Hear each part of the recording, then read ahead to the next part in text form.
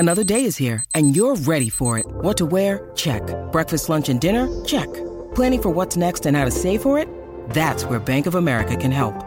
For your financial to-dos, Bank of America has experts ready to help get you closer to your goals. Get started at one of our local financial centers or 24/7 in our mobile banking app. Find a location near you at bankofamerica.com/talktous. What would you like the power to do? Mobile banking requires downloading the app and is only available for select devices. Message and data rates may apply. Bank of America N.A., member FDIC.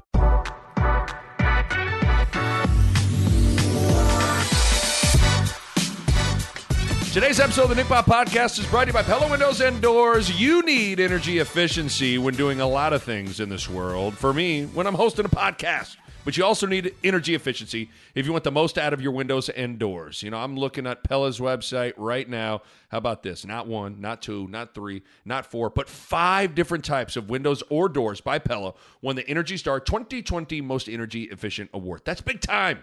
That is big time. For more information on how Pella can make your home more comfortable and energy efficient, check them out online, PellaOmaha.com. That's PellaOmaha.com. And the Nick Bob Podcast is brought to you by my good pals at Runza. You know, you got the reliable, amazing things on the menu, like, you know, cheese Runza, cheeseburger, double cheeseburger. For me, even something like the Southwest chicken salad. But if you're looking to switch things up, I got 3 words for you. French onion burger. Oh, yeah. You got Swiss cheese, which is the perfect complement to the homemade French onion dip. And to top it all off, you got grilled onions on this delicious burger. Switch things up, get out to Runza, and try the French onion burger today. Runza makes it all better. Okay, so this is basically part 2 of this Wine Pod session. Part 1 was all about reacting to the sudden retirement of Nebraska Athletic Director Bill Moos. And if you missed that, make sure you go check out part 1. This is part 2, and we're sticking with Nebraska football. We're Husker football heavy. And, you know, basically this pod, I have a running note section in my phone where I just have thoughts and takes and opinions and different things with Nebraska football. And I decided to kind of unload a whole bunch of Nebraska football thoughts right at Bo Ruud, former Husker linebacker, and get his reaction and insight on kind of what's on my mind as it pertains to Husker football. And Bo had a couple of really illuminating points that I thought were really interesting, especially with the defense and how experience can translate to forcing more turnovers. It was a really interesting point. This was great. Me and Bo are already more than a little drunk with the wine, so that makes for an even more fun chat. But here we go, man. Part 2 of our Wine Pod. Me and Bo Ruud talking Husker football. Enjoy. We're recording right now. Bo Ruud is here. I would say, it's a wine pod, but we have smashed this wine here. We're down to the backwash. We are down to the good stuff. We're feeling fantastic here. So I don't even know what I usually try to think of, like fun names for things for like different pods. This one is, I just wrote down a handful of thoughts, takes, topics, where I'm just going to pepper it at you, and you got to react. Now, Nick, I got to stop you there because I can't tell you how many people texted me and said, Nick Baugh in the 90s. What's wrong with me? Nick. That was one of the more eye-opening moments. Like, I needed to take a long walk on the beach and, like, contemplate who I was after that. Is it that you think you're missing the 90s? I don't because know. The 90s were great. The 90s were great. For people that don't know, so we did the list pod where I just gave top 5 and top 10 lists of various things. And I truthfully had no idea going into this as I was going to do it that it turned out to every list was I miss the 90s. Something turned out to be, whatever the topic was, Nick chose all the answers from the 90s. And by the end of it, we were just dying, just going like, you have to go listen to it. It's a 2-parter. Yeah. You got to go listen to it. It was fantastic, but I don't think this is going to be that. Okay, don't hold back. If you're feeling 90s, you just bring the 90s. Well, I got. You would have loved. I even got a. You remember Andy Wright, Irving Middle School? Andy freaking Wright. Shouts out to Andy Wright. Well. Sent me a long email to nick@nickbaugh.com. telling me how much he enjoyed the show, all that stuff. Like, that's why we're doing this. But he's a 90s guy. He's a 90s guy. He's probably also stuck in the 90s, and he misses it. Oh. You want the first topic here? Give it to me. Well, I need help with the last part of this. Okay. I left it open because I didn't know what to do for the last part. So I like to. I don't know where it is with you. You go on walks, especially with your baby now. You take the stroller out and you walk. There's something about walking or riding your bike where I think the clearest when I'm out moving like that. Yeah. The hard part about bike riding is I have such a bad memory now. Like if I don't get something out and write it down right away, I will forget it. So it's hard. There's times I'm on my bike path and I'll be like,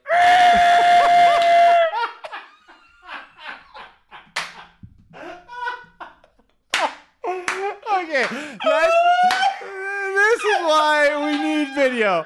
This is why we need video. That face. was that bad? Okay, that face you just made is why we need to start doing video these things. We gotta go on video, I think. Oh, but there's times I slam on the brakes and get off to the side, and I get out my phone and I have to write down a thought. Yeah. Okay. And some of the thoughts are like, oh, hold on, 1996 was awesome. I love 1998. All right, back onto my bike. Oh. But I was biking and I thought about some of this popped in my head. The 3 stats that will define Nebraska's season.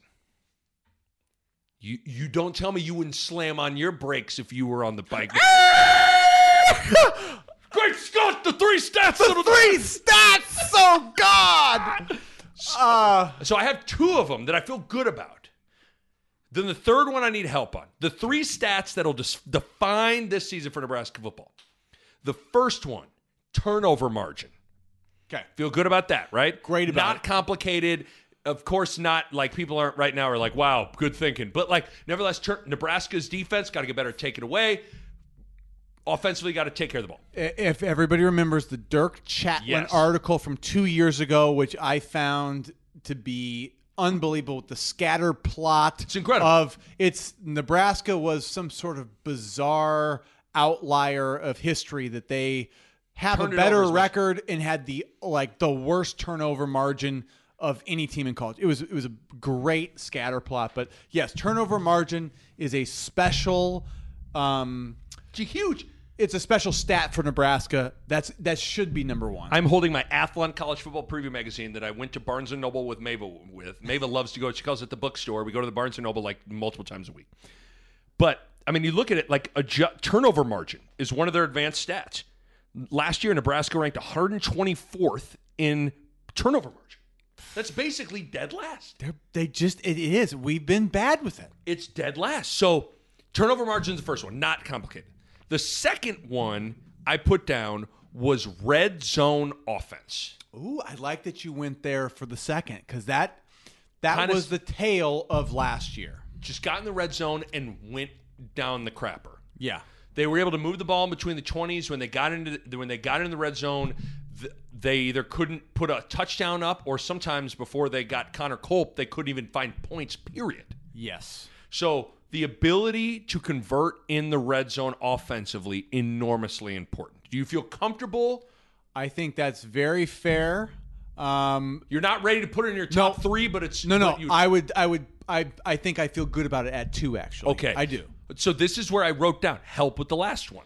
Okay, so my brain immediately goes to special teams field position starting place. I put down, first thing I put down, average starting field position, then in parentheses I put special teams. Nick, do we know each other? We know each other. But we know each other well. We do. But I was trying to think of a way because to me that's the ultimate. Special teams is kind of a weird component to the game where it's hard to statistically quantify it, but average starting field position is probably the best way to quantify it. For this team, that's important because we saw that those 3 stats, and this is why I think we're probably right, is those 3 stats defined our last season. Right? Maybe I'm living, but like the years before, you could have thrown in some defensive stats like sacks, yards per rush. Carry, those things that we didn't do as well defensively the 2 years before. I think we cleaned up some of the defense, and the big things that stood out were, first of all, turnovers. Second of all, red zone efficiency, and then field position from special teams. So I feel good about that, but can I give you 2 other ones I wrote down? Okay. the other one I put down was third down. Just third down efficiency offensively and defensively. Always a great stat. Doesn't feel as important as the other ones, though. Because I thought Nebraska's defense got better last year. They did. And I think if we weren't coming off last year, third down always probably trumps starting field. It's like third down turnovers is kind of the big stats, I always felt like. But with us coming off of last year, I actually think that special teams and the red zone offense were extraordinarily bad last year, that we need to have those improve first. What I did write down sacks. Are we moving that? That's not honorable. That's honorable mention. It's not in the top 3. Honorable mention. And then the other one I put down was a 1,000-yard running back rusher. I don't know that it's crucial. I don't know that because is it going to be a by it could be a committee that does 1,200 yards. Right. It does a committee that does 1,500 yards. Okay, so then maybe just 1,000 yards. What about 1,000 yards from the running backs? I think that's a requirement. You got to have that. How can you not have that? I mean, it's because I was trying to think of a way. Did we not get a total of 1,000 last year? We had to have, right? Well, I don't know that we did, because McCaffrey and Martinez gave us 1,000, I would guess. But I don't know that we did, because think about Mills. And he didn't play. He didn't pretty play much. A lot, and I don't know that anybody else had because Ozigbo in 2018 had 1,000. Yeah. But okay, let's pull it up here as we do this, because I guess my line of thinking with that was trying to quantify. I was trying to quantify a way to gauge the running back productivity. Yards per rush? Okay, so here we go. Dedrick Mills gained, I don't think they did. They did not. Mills had 418 yards on the season. Wandale had 252. And then, Marvin Scott had 71, Ramir Johnson, 34. They didn't have a collective, combined. It's like 800 yards. So, but you know what's weird is Nebraska's rushing numbers are actually as a group. McCaffrey and Martinez carried the ball a ton as quarterbacks. Yeah, because, Martinez ran for 600 yards, and McCaffrey ran for 432. So your quarterbacks got 1,000. Your quarterbacks took the 1,000. And your running backs need to get 1,000. The reason I hesitated on having one 1,000-yard rusher is because, like we said, I don't know if there's anybody that we feel like is for sure that dude this year. I think there's 4 or 5 guys that can play right now, and none of them are clear. No. I think Gabe Irvin's potentially. They're all young. It's Irvin. It's that Jacquez Yant. Yeah. It's maybe Morrison. Maybe the Marquis Stepp. It's 4 or 5 guys plus Marvin Scott. You go. But I think we'd agree. I don't think it makes the top. I think we'd agree. The top 3 are turnover margin, red zone offense, average starting field position. Yeah. But things like 1,000-yard rusher or rushing total from your running backs, it's got to be there. It's up there, but like I said, I think the ones that we initially said still feel strongest. Okay, so you feel good about that? We're good. All right. Thank God I slammed on the brakes while riding my bike. Oh, my God. Another time that I went...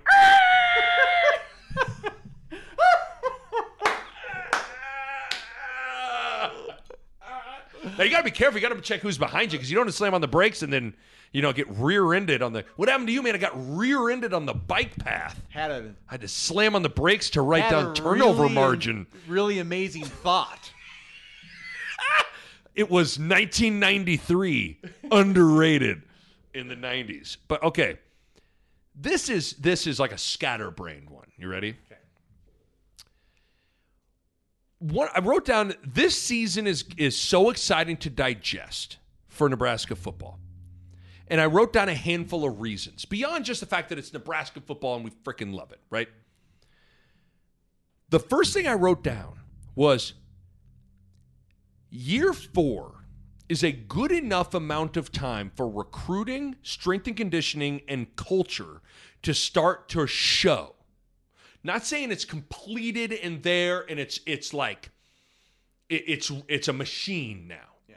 But year 4, recruiting, strength and conditioning, and culture, like to me, all those things go from an excuse to not like. Do you still feel like you can use those things as like where they're still trying to strength and conditioning, they're still trying to instill their culture. Like, are we still like? Do you think when we're doing recap pods 2 months from now, we're going to be playing those cards? Not like we used to. I think because the reality is that we go, well, we know where they've missed, right? We know where the misses have been, but the things like, we're not big enough, we're not strong enough, we're not like those things. I think you can't say that anymore, right? It's more like, and you can't say, well, it's going to take a while before we get disciplined. Like, really, no. Like, it's a matter of like, yeah, maybe we missed on some positions and we don't have the horses there, but things like, penalties and turnovers and the things that like you can control more. Those things are not going to be excused as easily this year. Well, and maybe that ties into the second thing I wrote down is this coaching staff and Frost, they know the issues.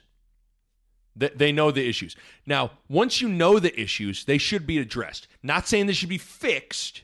Not saying that now that you know special teams needs to get better. I'm not expecting special teams to be the best in the country, but it's just like anything else. Like once you know, I got to work on this, and this, the next time whoever's in charge of you checks in on those things, those areas should be addressed. So Nebraska fans are going to be looking for progress. Right. The word is progress. If they don't see progress and they see the same bad mistakes, you're going to see a lot of people looking around, visibly frustrated. But isn't that good, though? Like, because you could make a case that Frost, when he showed up in 2018, he didn't know about certain problems, right? Yeah. Like no one goes into a thing like, man, I know we are terrible at this, and this, but whatever. Like sometimes you think, as a coach, sometimes you don't know until you get out there and play a season and be like, man, I thought we were good enough here. We are not. Yeah. Or I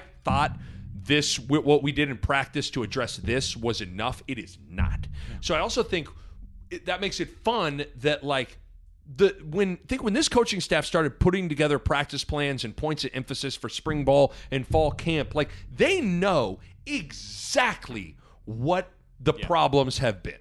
So I think that's exciting in the sense of like, okay, if you know what the problems are, it's going to be fun to be able to kind of track the progress. Again, let me make sure I'm not expecting all of them to get fixed like immediately. You just want to see special teams not be the worst in the country. Right. Just don't be the worst in the country. Yeah. So I wrote, Frost knows the issues. The other thing I wrote down are two basic things, but like what makes this season fun is, I mean, you got a 4-year starter at quarterback. That should eliminate a lot of any excuses of growing pains or whatever. Or you got to give this guy an opportunity to get comfortable within the offense. He doesn't know the reads or whatever. Like when you have a 4-year starter at quarterback, like it removes a lot of the, I don't want to call them excuses, but it removes a lot of the other, I guess they're kind of excuses that you can point to in experience. Maybe you're like, you got plenty of experience. For me, actually, I feel like it's been an under the radar talking point, but the fact is Adrian, he's giving me more comfort than he's giving me, a reason to wiggle. Right? I feel pretty good about the fact that, like, he hasn't lived up to maybe the hype that we thought he was going to be, but I also don't feel bad that that's my quarterback going into the season, right? Like I feel like, man, it's like it could be a lot worse, right? This guy has some skills. He's got a good looking throw. And he looks better than I think he's ever looked. Like from the way he moved in spring, I was like, he looks like a different guy in that. Right. So I have some. I'm decently optimistic about Adrian going into this year. I mean, I'm not getting. Me too. I'm not blowing it out of proportion here, but like he's a 4-year starter who's got enough talent and he's in good shape. He seems in a good place mentally. Like, what's not to feel decent? The Nick Bob Podcast is brought to you by my good friends at Runza. Everybody that knows my athletic background, I was a quarterback in high school. But I believe in establishing the run game. And even more than that, I believe in establishing the Runza game. That's an original Runza cheeseburger, some onion rings double dipped in a homemade batter, little bit of a pop to top it off. In football, you establish a run. But at lunch, you establish the Runza. It's just that simple. So get out to Runza today and establish the Runza game, or check out the delicious salads. You got the chicken bacon ranch salad, sweet berry chicken salad, and my personal favorite, the Southwest chicken salad. You got to get out to Runza, establish a Runza game, or get a salad. Either way, you are going to leave satisfied. Runza makes it all better. Right? Yeah, I thought Sip made a great point on the radio. He was doing on Sportsman Iconic, who's filling in. And he was like, the fan base does this weird thing, and Martinez isn't the first one, but they do this thing where everybody will act like they don't believe in Martinez. But then the idea, like if Martinez were to go down for the season, they go, they're done. That's what is like if Martinez. I think there was an April Fool's where like he transferred, and I about fell out of my chair. Well, that was his other point. Legitimately, my heart went to my stomach, and I went, "Oh no, we're toast." But then all of a sudden, it was a joke. I'm like, "We still got hope." Like, well, that's the thing. That's where he is to us. It's funny you say that. He goes. Everybody wants to say they don't think Adrian Martinez is very good, but he goes, if let's say in April or March, Adrian Martinez would have announced that he's entering the transfer portal, he goes, this state would have shut down. It would have completely shut down. Yeah. So it's kind of like, well, what is it? Is the guy, everybody wants to be like, oh, I don't know about Martinez, man. Well, okay. But we have a level of trust with him that's higher than you think. Right. So I would ask you this. How many of the Big Ten quarterbacks would you take over Martinez right now? I don't even know necessarily I have to go through. Okay, I'm thinking about the Iowa guy who's Petrus. No, and I'm not Tanner Morgan. No, Minnesota. I don't think I would. I mean, whoever Ohio State has, probably yes. Yeah, I would take. I just think I'd blindly say Ohio State starting quarterback. I will take. But Michigan's quarterback, I'm going. They don't necessarily have the answer right. Brandon Peters at Illinois. No, I don't think so. A guy named Noah Vedral at Rutgers. I mean, Martinez beat him out. He's beat him out. He's fighting for a spot up there. Sean Clifford at Penn State. Clifford's back again? Yeah, he's back. He got benched last year. I know. I mean, I'm looking at Michigan State's quarterback, Daniel LaRusso. Daniel LaRusso is back. Yeah. Michigan, no. Like, so, I mean, to your point, like, you just go through. Like, when you start, like, it's weird. Like, people are kind of like, he stinks. It's like, okay, well. If you were to take him away, is what tells you how you'd actually feel about him. I mean, like, I think it's. Well, that's it. I mean, you look at, Graham Mertz at Wisconsin, he had a decent year, small sample size, but what's Mertz going to do here? You know what I mean? Like, I think Adrian's more mobile. So now everything's relative to the situation. Like when you're got 45 minutes to catch a flight and there's a Chick-fil-A or a Long John Silver's, Chick-fil-A looks pretty good. But you feel me? I like it. Chick-fil-A!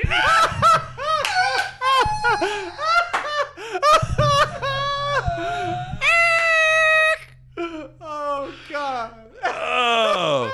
You got to ask yourself, what makes you slam on the brakes in this world, Bo? I need to start slamming on the brakes. Apparently, whether you're riding a bike or driving a car, we should all be thinking and slamming brakes. Do you have any sort of I just need to get on my bike and just go? Oh, when I walk, when I walk, Nick, does that brain start rolling? So I'll find I'll play some music. Yeah, and I mean, I walk for an hour to hour and a half, and like I will like the things I think about. I'm like, where did those come It's great. Oh, yeah. I'm telling you, I get the best ideas when I'm out on my bike riding around. The other thing I wrote down was just a senior-laden experienced defense with the arrow trending up. Like, that's exciting. Like, they got better. The arrow is trending up. They returned 9 starters. They're all.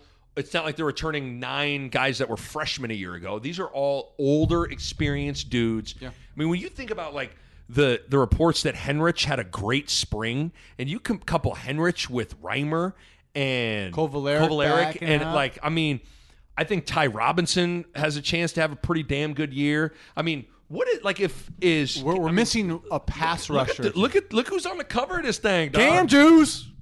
That's a cool. Like, let's be honest. Yeah, Cam's Cam's our a guy. cool dude, man. To me, it's like the Cam, Deontay Williams, and Dismuke. I mean, those guys. That right there is, it's a veteran secondary. Which is like, I think once you got like a secondary you really feel comfortable with for this defense, because they probably have to blitz more. That's big that we got the secondary because we don't have the pass rusher yet. So therefore, we got to probably blitz a little bit more. Because I might have been podcasting this conversation. That's why it sparked it.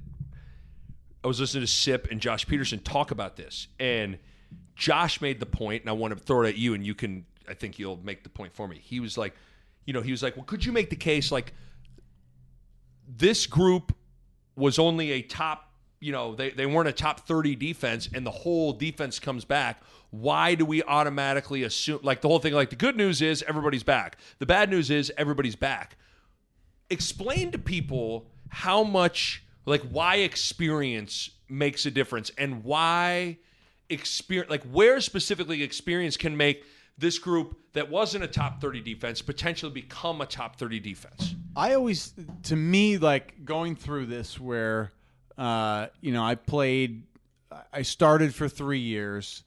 I played a little bit as a redshirt freshman. I played all special teams, and I ended up getting on the field as a redshirt freshman, just like thrown out there, right? But as a redshirt freshman, everything moves fast. You just barely know what you're doing on defense, and just think every single year, everything slows down a little bit. You've seen more. You've had 1,000 more reps. The next year, you get a little, like you just get better. You get stronger, and then the people you go against get younger and weaker. Right. And all of a sudden it gets easier because that you go, well, I've seen this. This looks like the play I saw last year that this happens. And, like it just becomes an easier route to success because you've seen it before. You're stronger, you're bigger, you're faster. And like you know how the game is played. So those things all become easier just over time. Right. And I think the sometimes the most paralyzing thing is the element of the unknown. Yeah. And when that is kind of eliminated, like by the time you're a senior, Bo, like what really could have been thrown at you that you hadn't really seen? Not to say there's any formation or situation, but for the most part, nothing that's going to make you pee your pants. No, and you just like your confidence is up because you're stronger.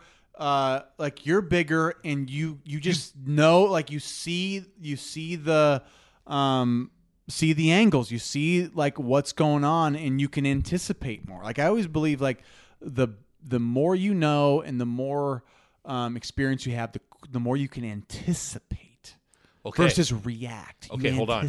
That's a great. Because some people have wondered, okay, how is this team going to force more turnovers without finding an elite pass rusher?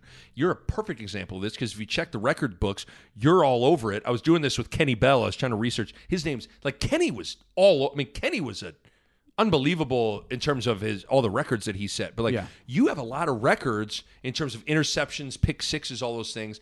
And you had an anticipation thing with you, but some of it was maybe knowledge, feel, all that stuff. Like maybe a way, to your point, that this group creates more turnovers is through knowledge.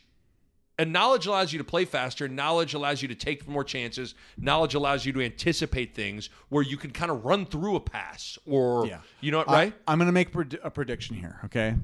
I don't know what our record's going to be. I don't know how good our defense is going to be. I will guarantee you we'll get more interceptions, forced fumbles, and turnovers from our secondary and our linebackers than we did last year. Right. I will put it out there right now. That's my prediction. I mean, obviously, it was a shortened season. We'll have but a few still, more games. Right. But I think it's going to be I can't imagine these guys in the secondary aren't good because they didn't get that many interceptions last year. No. They really didn't. And our linebackers didn't have, I don't know if they had any. I just think these guys this year are going to have they're going to have the experience. They're going to have the wherewithal to be like, now is my time to make the plays. They're going to be able to anticipate a little bit more. They're going to make more plays. So you had 3 pick sixes? Yes. Right? Maine, Nevada, Ball State. Maine, Iowa State, Ball State. Yeah. What would you chalk those? Were those just like because you're you and you had like a feel? Or was there like, as you were trotting off the field, were you kind of like, man, I got that because I knew I saw something in film, or you know what I'm getting at? Like, did you just make, I mean, the answer can be like, I just had a feel for making the play. So I think sometimes it's just you make play. I don't know that. I mean, there's times you make plays, right? That you make plays because you're like, hey, I know what I'm doing, and that's why I'm like. There was a few that I was like, I've made that play because I freaking I know what they were going to run, and I just went to it. Right. But like other plays are just like you have the confidence and ability to make the play in the moment, right? When the opportunity comes, can you make the play? Some guys can't. Some guys always miss. But if you're a person that has like the ability and the confidence and there's an opportunity, you got to make it. Right. Right. Well, I mean, I guess this conversation, I never know. That's why I like talking to you because I never know that, like, I didn't think that I'd feel better about this team's ability to get turnovers. But, like, it makes sense. Like, if you can't, you're telling me Cam Deontay Dismuke, this is like Reimer, Henrich. Like those guys, I can't imagine them not making more plays than they did. Because last year, we just didn't take the ball away that much. We just really didn't. We played pretty solid defense. Right. But we didn't take the ball away. Now, this is the next step for these guys. Right. And a way to do that outside of Sue pressuring you instantly when the ball snapped is feel, anticipation, knowledge, experience. Yeah, it helps. Being able to play it faster. Will help those guys if the defensive line can put pressure to force bad throws and things. But in the end, I think just from experience, they should have more success. The other thing I did, and I was going to save this topic for you, but I needed content because this time of year can be tough, so I ended up doing it for a solo pod. Yeah. Something I used to always do was I would, when I was in radio, I would take Nebraska's schedule and I'd rank the games, easiest game to hardest game. I got a little bit of pushback from whether emailers or even my nephew Bodie was like, I disagree that this game's like we were at our lake house talking about it. It was great. I put at Oklahoma as the toughest game on the schedule. That was where my mind went. So the question, like, I was going to ask you, I put at Oklahoma as the toughest game. Is Ohio State at home a tougher game than that, or do you still think it's? I still think it's at Oklahoma. I think at Oklahoma. I think Ohio State's 2. Okay. Do you want me to just give? So yeah, go down. You want me to go down? Yep. Yeah. Okay, so I'm gonna go from easiest to hardest. Ready? Yep. Easiest. Fordham. Yep. Buffalo. Yep. Probably. Purdue at home. Keep going. I want to see where we go from there. Well, the thing that's crazy. That's the thing that's crazy about this exercise is all of a sudden, boom! It's a fucking conference game. Right, you know what I mean? Like you're right in the Big Ten. You're like, wow. So it feels disrespectful and crazy to put like Purdue, but. Okay, but let me keep going. That means you're thinking Illinois is better than Purdue. So, yeah, keep going. I have at Michigan State. Okay. Then I have at Illinois. Do we have any home games? Fordham, Buffalo, Purdue. I have 3 home games. Those are all the 3 home. Okay. easiest. Okay? Yep. Okay. Then at Michigan State, at Illinois. Then I put at Minnesota. God, Minnesota's already there. Okay, keep going. And then I have Northwestern at home. So would you think, is Northwestern at home, who won the division last year, pushed Ohio State? You can poo-poo them if you want, but like, now they lose a decent amount. They lose their Patty Fisher, their good linebackers gone. Would you say? I would switch with Minnesota just because I think Minnesota and Northwestern have both played us tough. And one's on the road and one's at home? One's at the road and one's at home. So I gave a little too much respect for Northwestern and what they had done a year ago. I struggle with that one. I think they had some. I mean, they had a couple guys go in the first couple rounds of the draft. NFL draft, which is unique for them. And like guys like Patty Fisher and stuff, like those guys were a bigger part of that success than I think we give credit. So I think Northwestern, they seem to do that. So you flip flop though. You'd flip flop Minnesota, Northwestern. But what about Purdue at Michigan State at Illinois? Do you like my order? I'm fine there. The reason I put Illinois is tougher than at Michigan State is because it's the first game of the season. Yeah. So first road game. Yep. Now there's a variety. I mean, they beat Nebraska last year. Bielema's the new coach, but like. Michigan State, I have no feel for what Michigan. They beat Michigan last year, and then they sucked some. They were all over the place. So I don't have a feel for them right now. Okay, this is where it gets crazy. So for the next, then I have Michigan at home, and then Iowa at home. I had the Iowa game at home harder than the Michigan game at home. Do you agree or disagree with that? I think we struggle more with elite talent, and Michigan is elite talent. So Iowa, would you flip those? I would flip those because Iowa, we've played damn close. We played Michigan; they kicked our ass. But Iowa, if you know what's weird is if you really think about the three Iowa games under Frost, they could have won all three. They pissed them away, is what they did, and Iowa doesn't have I like their run. I think Goodson. I think their running back's a good player. I think they've got good receivers. I think they got good receivers. I think I don't think the quarterback's very good. I mean, Golston was a good DN for them that they lost for Iowa, but I struggle with that one. I struggle with the Michigan. I struggle with at Minnesota and Northwestern, and then I struggle with Michigan and Iowa. I think for us, I don't know. It's to Maybe me. I projected the division thing and being like, this is a more important game, and somebody's in that like. It's more important, yeah. But I would say for us, I think we struggled historically with the teams that are like, hey, guess what? We got all these 5-star guys. Yeah, it shows up against us maybe more than like Northwestern Michigan does. Like I don't know what it is about us that like. Right.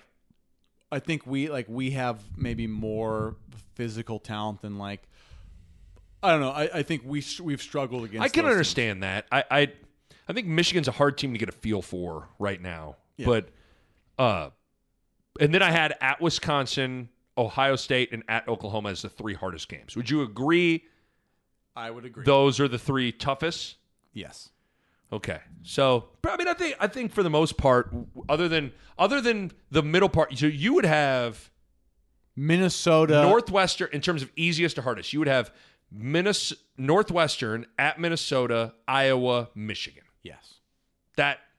So really, we're Minnesota and Michigan are our two flips between us, and it's. I mean, we don't know what they are, but.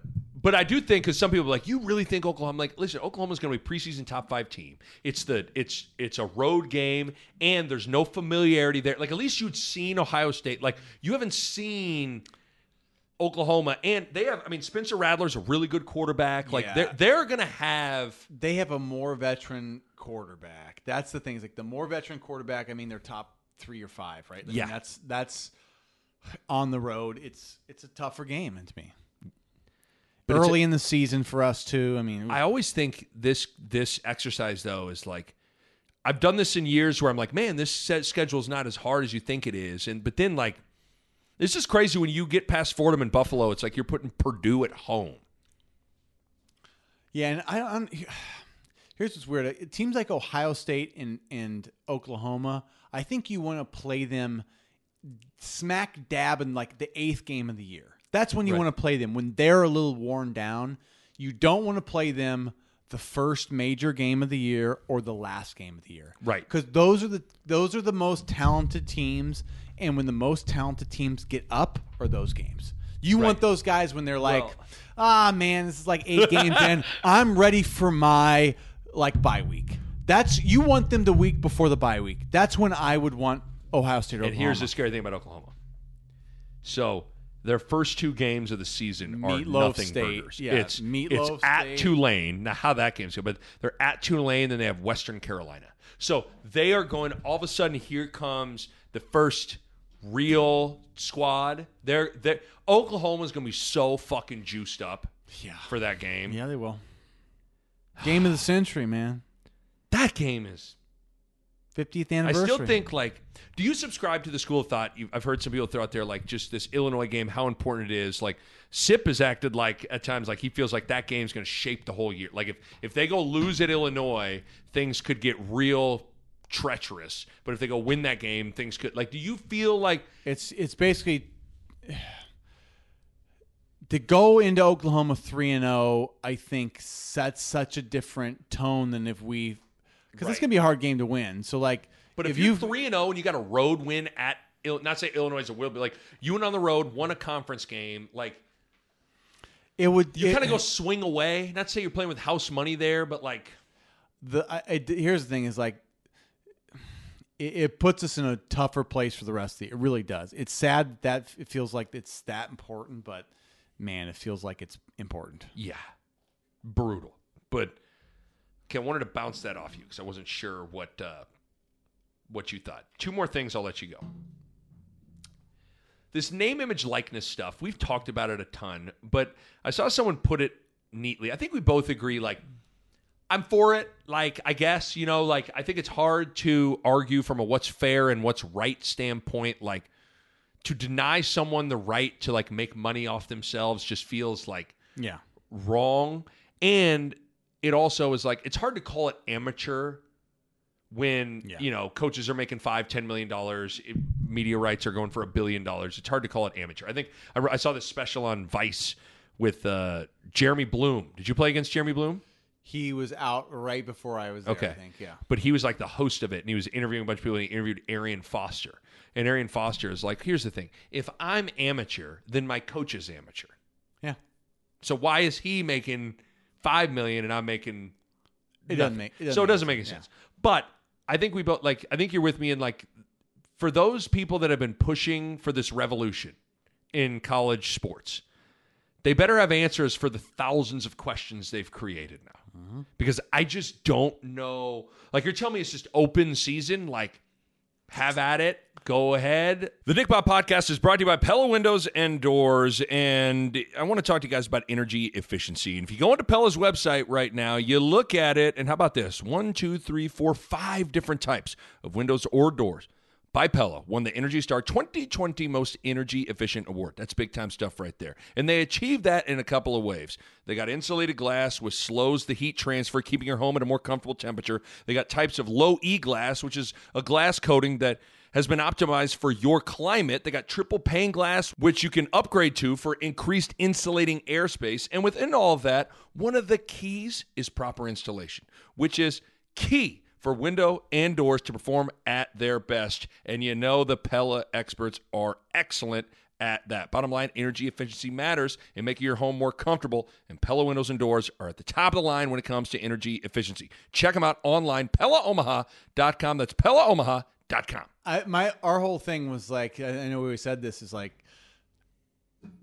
really believe it's it could be a moment of over, people get, gung ho with what they think's possible, and then it will level out the whole people are going to pay these people millions of no, they won't. No, they because won't. They'll pay some recruit to come and he'll flame out and they'll go, that was the worst $1 million I've ever spent. Right. And they'll never do it again. So there could be a moment of excess.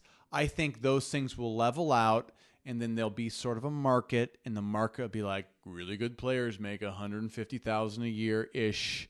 Some make more, some make less, but most people make $30,000. Yeah. Sorry. No. I always apologize when I use you do bad not need language. to apologize for that. But no, so you and I are in lockstep. I think we greatly.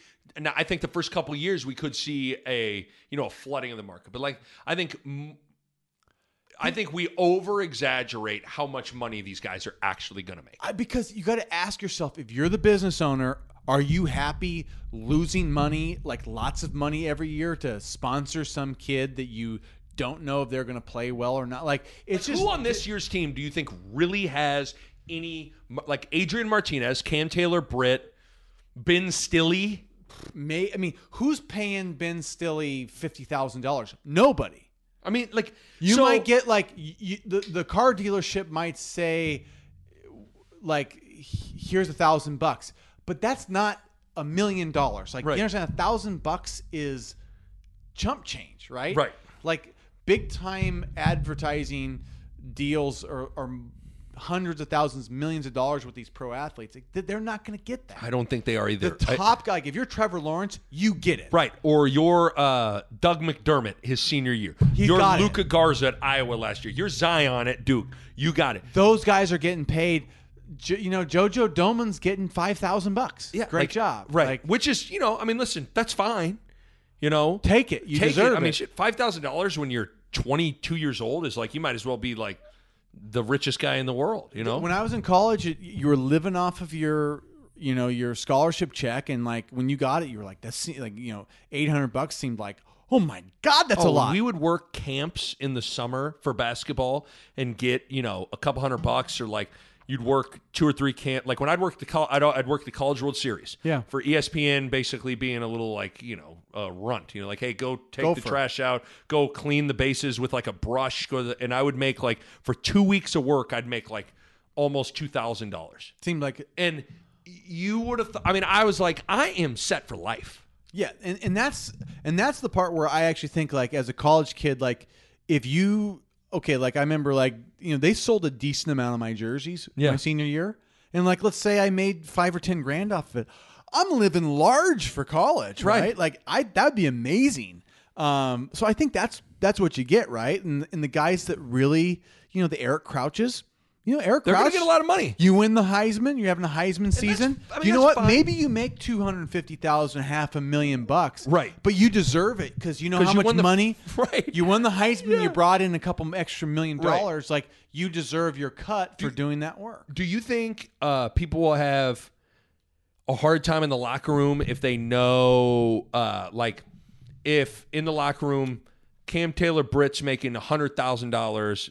Do you think Dismuke and they're all feeling some type of way about that? Or Samari Torre is making $75,000, but Omar Manning's making $500. Like, do you think there could be, because some people have thrown that out there, like there'll be some of that, but just think about the NFL. It's like, are you mad at Tom Brady for making $20 million? Like, you're not really mad at him. Well, but here's what happens, right? There's going to be way more like, well, I got to get mine, right? Yes. So there'll be more dancing, there'll be more social media tweeting, everything's going to there'll be more like, look at me, promote myself, because the more eyeballs you can get on you, the more money you can make, right? So these guys are going to be pumping themselves up when they get the opportunity. So like celebrations, like if they could measure celebrations, I'm telling you, watch that next year. I just think, like, you've seen it now, like, people will, I think on the Big Red Blitz tour, I don't know if Frost asked it or someone basically asked all the fans,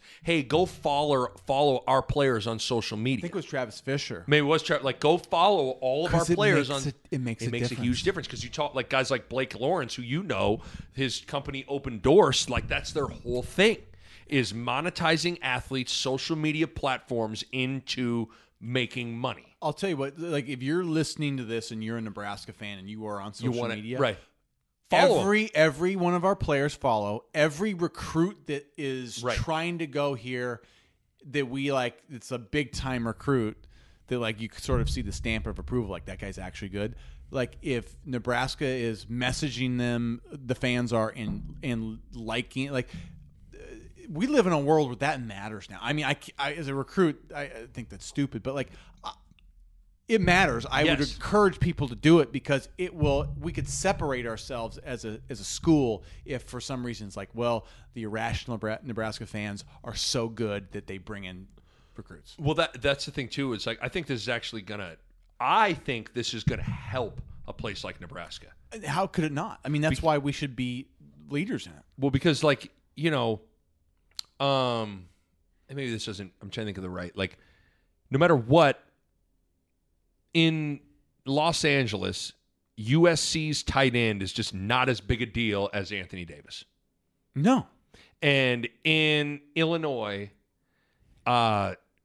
Northwestern or Illinois' defensive backs or wide receivers are just not as big a deal as the Bears running back or the Cubs shortstop or the Bulls center. Like the fact that like in a place like Nebraska, like the NFL quarterback is Adrian Martinez. To me, it's like I would love to see other states. I bet you Alabama would probably compare to us. That like if you go to Grand Island, and it's like the car dealership there will pay Adrian Martinez $5,000 to just put his stamp on. Like that's what we'll have. That like you go to freaking Northwestern. It's like how many Northwestern people in Chicago are really actually care about this are willing to what? dish out for the Patty Fisher, like just not near the volume or the passion there, in the willingness. Because even in like the state of Ohio and the city of Cleveland, you can try to tug at those heartstrings, but it's like they're more into. Some of those people are more into Baker Mayfield, and they're more into the Cleveland Cavaliers or the Cleveland Indians or whatever. They just are. Yeah, so we're a shop town here, and it's like it's gonna make a difference. I think it plays to us, but it is crazy to think that like that in the recruiting process, and then even for people that transfer, they after say this year Thomas Fidone be like, hey man, Oklahoma State is telling me that I'm gonna make $100,000 if I go on my name, image, and likeness to go there, so I'm gonna go there. Yeah. Or a recruit said like, well, Nebraska's telling me I'm going to make 40, but Auburn's saying I'm going to make 70. So then it's like, well, then what do we like? Then all of a sudden you're in this place where it's like, you know what that's called? That's called professional sports, pretty much. Professional. I mean, you know what I mean? Like that's kind of where we can dress it up how we want. Yeah. But that's what like when recruits' final decisions, one of the things they're thinking about is money attached. Let's just call it like it is. Like so the big I remember the hubbub when this first came out was like the T. Boone Pickens of the world. Right. Let's say there's a Phil Silicon Knight. Yeah. the Silicon Valley like I'm gonna made $1 billion off of Apple because it's like. And those guys decide to rationally, like, I'm going to spend $50 million on the best player. Like, that's always been the worry. But, like, I just don't see anybody spending that kind of money. I don't either. NFL owners don't do that. But the reality is if somebody would, it'd be kind of the grand experiment. Like, if somebody was willing to be like, I'm willing to lose $50 million because I love sports. Well, like that, because you're losing. For them, you got to remember, it's not an investment. It's a loss. It's a loss. And that's the part that people don't understand. They're not getting anything back other than like some bizarre enjoyment out of it. Well, here's one thing I thought about.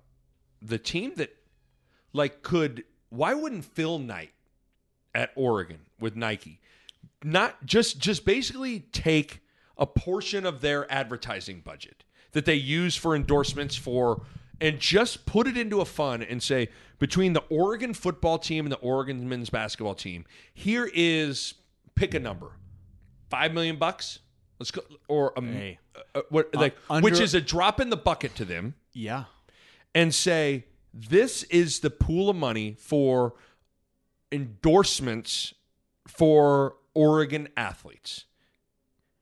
And then but here's where it's maybe not a loss is if you get enough good players because of that, then Oregon. That's the thing that the dealership and they don't get. Like, so they spend $1 million on so and so. Like, it's not like a reoccurring Nike thing. Could get that later when they turn pro and they sign with Nike, or they get it because they start winning championships. Yeah, that's the part where I think like Oregon's got a. I think Oregon's got a huge advantage. Maryland and Under Armour, they have that thing where Under Armour's kind of like semi-struggling to compete against the Nikes and the Adidas. It's like this might be their thing. We're like, let's just go gung ho. I don't know if I'm you pay $1 million to the best 22 players in the country every year, and you say, okay, is it worth $22 million a year to just make Under Armour this like behemoth thing in college football? Why wouldn't if you're Under Armour, why not go to Maryland basketball and just say, here's $2 million? Well, I don't think they can't go through the school. They have to. It has to be outside of the school. But there are ways for that to be. I mean, you just done. say, you know what I mean? Like, can't you just do it like? Can't you just say, like, if you're Mark Turgeon at Maryland, say, like, you come here, that guy over there is, when you get here, we're going to put you in contact. Now, maybe all this is violation, but, like, how is, like, who's like, I just feel like all these things are, like. There's a way that say, like, because this or that can sponsor you or use and they can pay you what they want.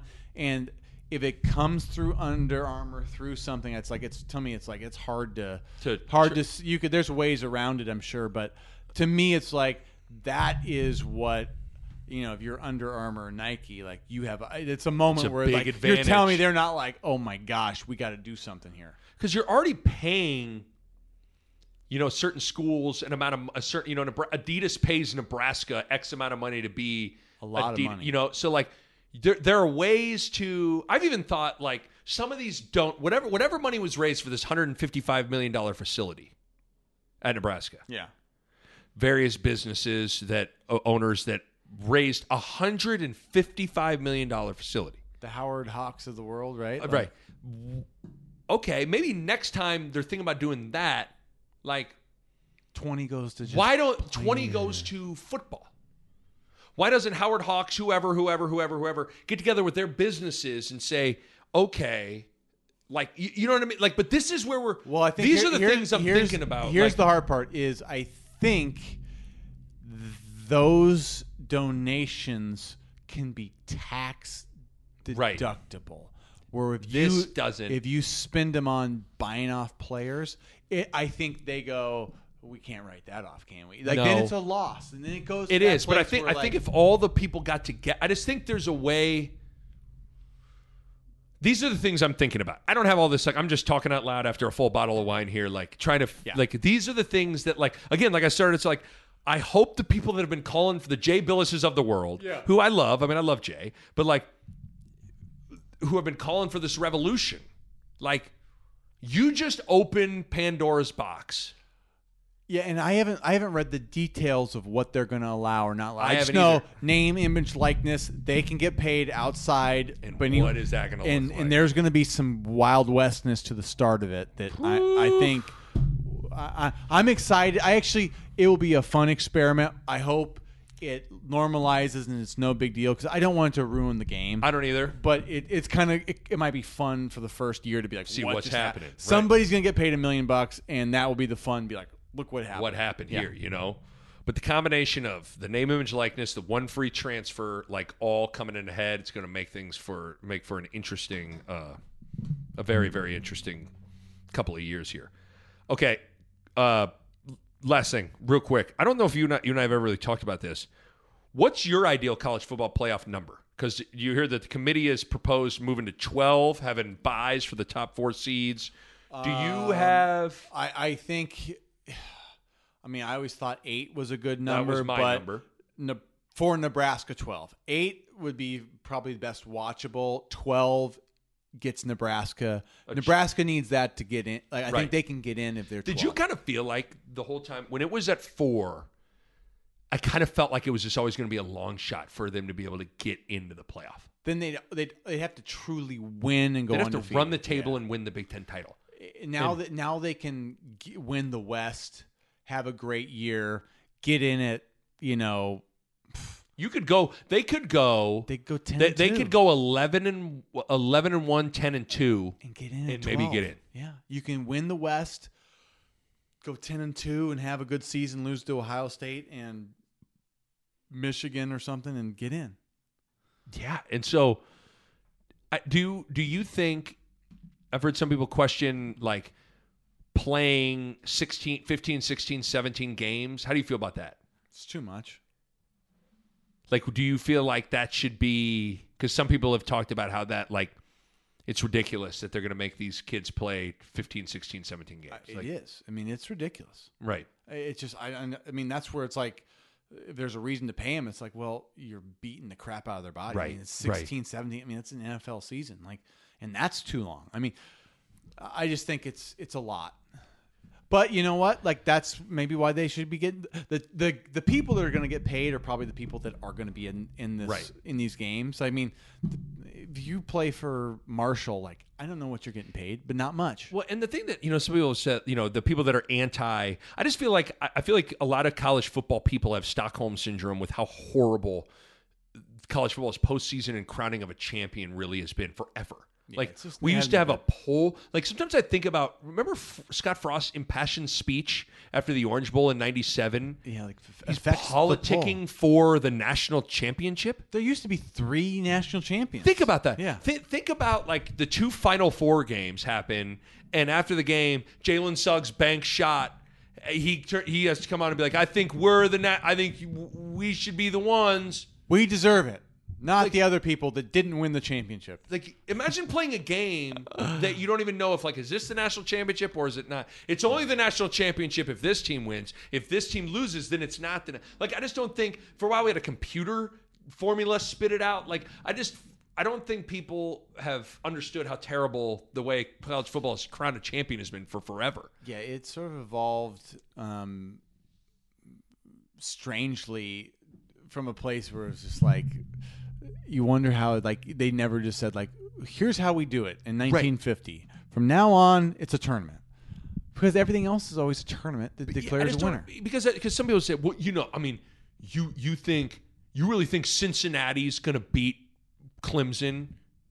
I mean, no. I don't, like, if those 2 teams play, who am I betting on? I'm betting on Clemson. But, like, it could happen. It'll be fun to watch. It'd be fun to watch. And, like, it could happen. That's a part of it. Well, every 1 seed in the NCAA tournament that's ever lost your 2 seed, it's like that's what's so fun about it. Is it like it could happen? Yeah. Oral Roberts, 15 seed, beat Ohio State this year. UMBC, 16 seed, beat Virginia 1 seed. I was courtside for it. I watched it. Like, you don't know. The Boise State beat Oklahoma. Central Florida beat Auburn. Those are the best games. Did you think in 2007, when the New England Patriots were undefeated, did you think the New York Giants were going to win? Already beaten. Like, no, they did not. But guess what? They played the game, and now those are the best games of all time. Right. So I just don't. These people like you. Oh, it's like, okay. So just because a team we think they'd win, that advances them to. I just don't get it. But so I'm excited eventually that we're gonna expand to. I'm cool with 12. That's fine. Like you said, I think it's best for Nebraska. I've always felt like 8 feels like the best number for it, but I'm good with 12. Yeah, I'm with you. All right, man. We slammed on the brakes numerous times in this 1-hour podcast, and I appreciate you reacting to my takes here. I mean, I'm at the point where, like, I either need to crack another bottle of wine or I need to go to bed. I don't know what we need to do. I'm basically with you. Okay, so we're going to turn off the mics. We'll figure that out. Should we hit the brakes? Let's hit it. All right, my thanks to Pella. If you're thinking about a new window or a new door, now is the time. Check them out online on the web at PellaOmaha.com. That's PellaOmaha.com. And my thanks to my good friends at Runza. Best fries on the planet, great burgers, cheese Runza, delicious. The food is simply fantastic. Runza makes it all better. A Huda Media Production.